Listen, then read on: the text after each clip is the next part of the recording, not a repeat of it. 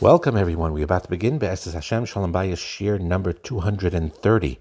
We're going to talk today about very powerful and practical pieces of advice that can help put a marriage on track, to enhance it, to make it beautiful, to protect it. So, step number one in order to do this is simply to take responsibility for your own behavior.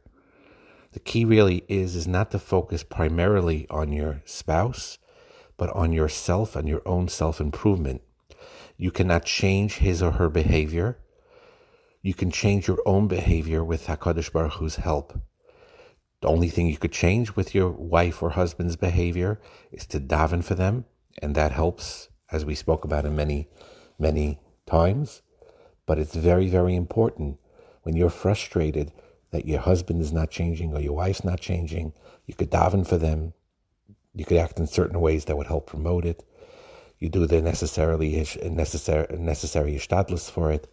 But the basic nekuda is ultimately, if each spouse, husband, wife themselves, focus on their own self-improvement, what they need to change in their behavior in order to become a better person and a better spouse, that will enhance ultimately the marriage. And of course, when it's a two-way street, when both of them are doing that, that's a wonderful, wonderful thing that causes a marriage to grow.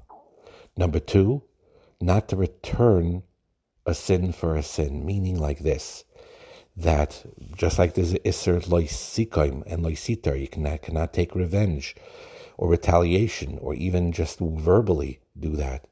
So you make up your mind that even if your husband or wife did something wrong or that upset you, that you're not going to also sin. You're not also going to do something wrong in response to anything that your spouse said or did.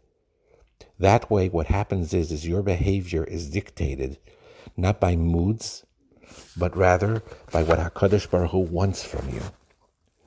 And HaKadosh Baruch Hu wants you to help your spouse and to create an atmosphere where your spouse will respect you and your spouse will trust you. Now, of course, the situations where it calls for being assertive or expressing your rights, if your husband or wife is being abusive in any way, you don't just turn the other cheek. Sometimes you need to express what's upsetting you. We're not talking about that. That, of course, is important. But as a general rule, though, if your husband or wife did something wrong, we're not talking about abuse now. If it's abuse, then you need outside protection and outside help, or someone that's serious, has a serious mental illness, things like that, or a real serious anger problem. Those situations are somewhat different, where you need outside help to get that person that help, or to get special advice how to protect yourself from it. But we're talking here about general good people that have general flawed midos that everyone has. And as a general rule, that if just because your spouse misbehaved or did something wrong, you don't in turn in kind and say, I'm going to behave wrong back. You trust HaKadosh Baruch Hu. Here's where Emunah comes in.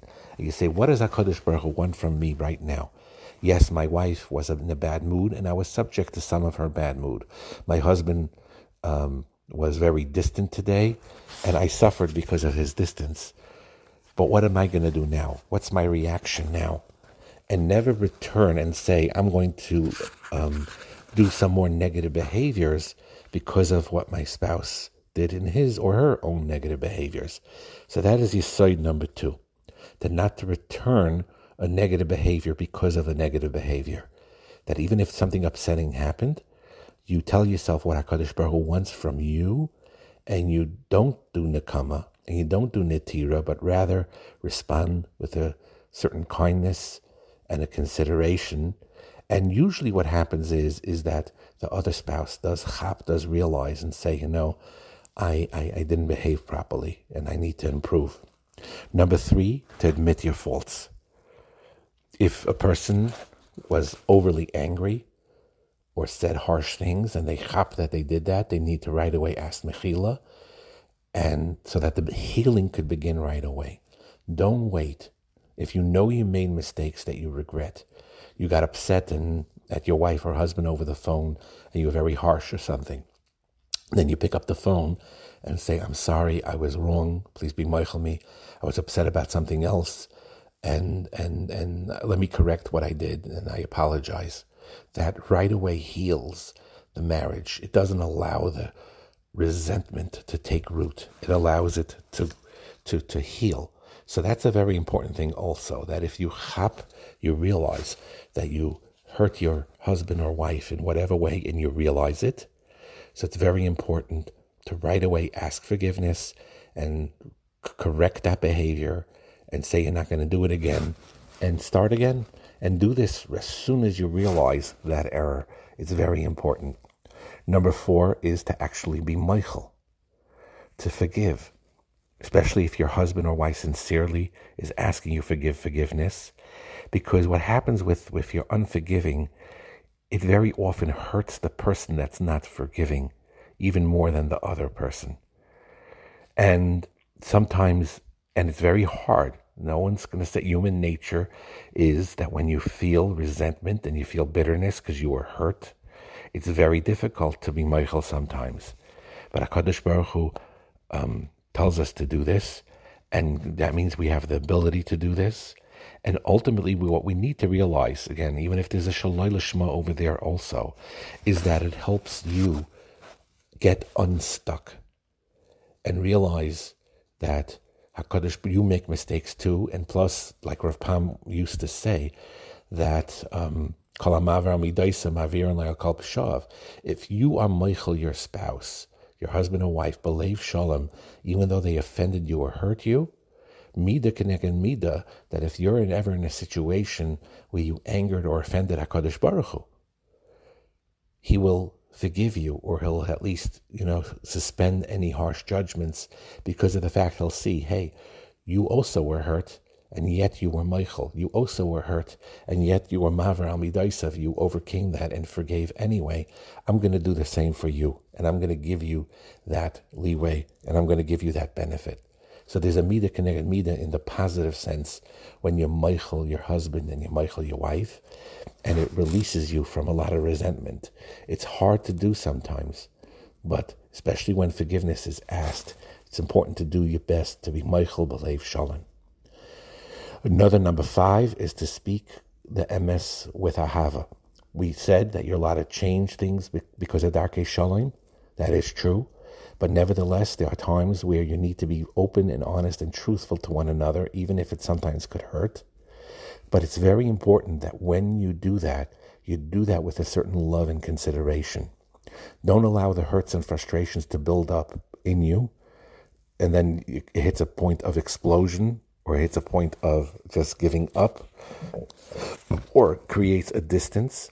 So it's very important to communicate and share both things, the positive feelings and the love for one another, but also when something is difficult, to be honest with each other and to be truthful, but with love. You say, I love you very much, and I know you're a good person, but what you said that day really hurt me, was insensitive, and I feel maybe you said it the right way, but for some reason I took it the wrong way, or it hurt me.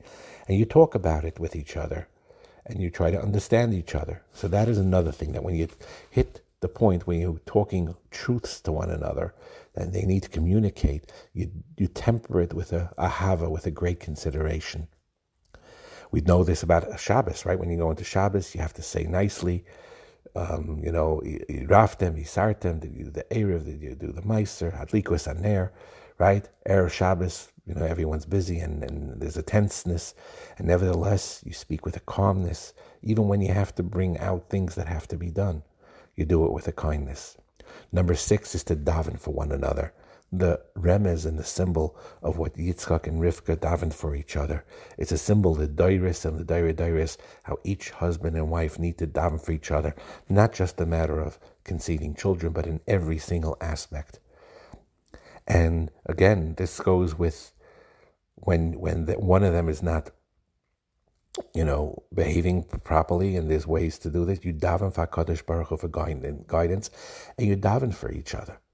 And you daven for each other, and HaKadosh Baruch Hu listens. And again, this doesn't take away the fact, we said this many times, that if one of them has a real serious issue of abusiveness or a extreme case of OCD or something that the other spouse has difficulty handling alone, of course they should not handle it alone. They need outside help, they need protection, they need to have ways to do that. But you could still daven HaKadosh Baruch Hu to help you see the situation. And certainly under more normal situations, you daven for each other. You daven for each other's good health. You daven for each other's well-being.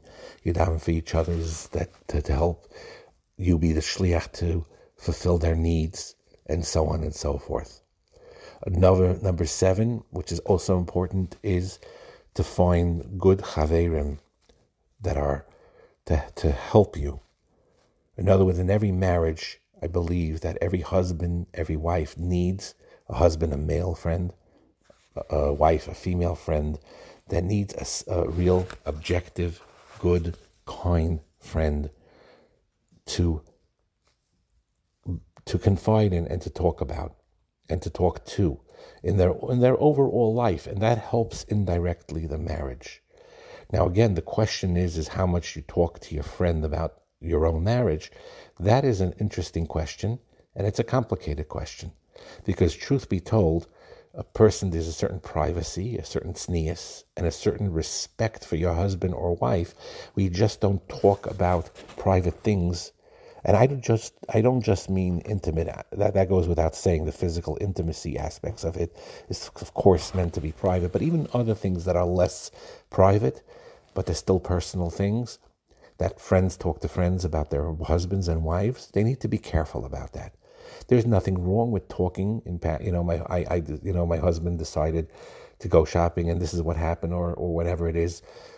That's okay, but you need to really know when and how to talk to your marriage about somebody else, and it's kedai for each person, a husband or wife, if they're fortunate enough, or they should daven for it, to find a confident, competent, objective friend or mentor that sometimes they could talk things through with to help the situation.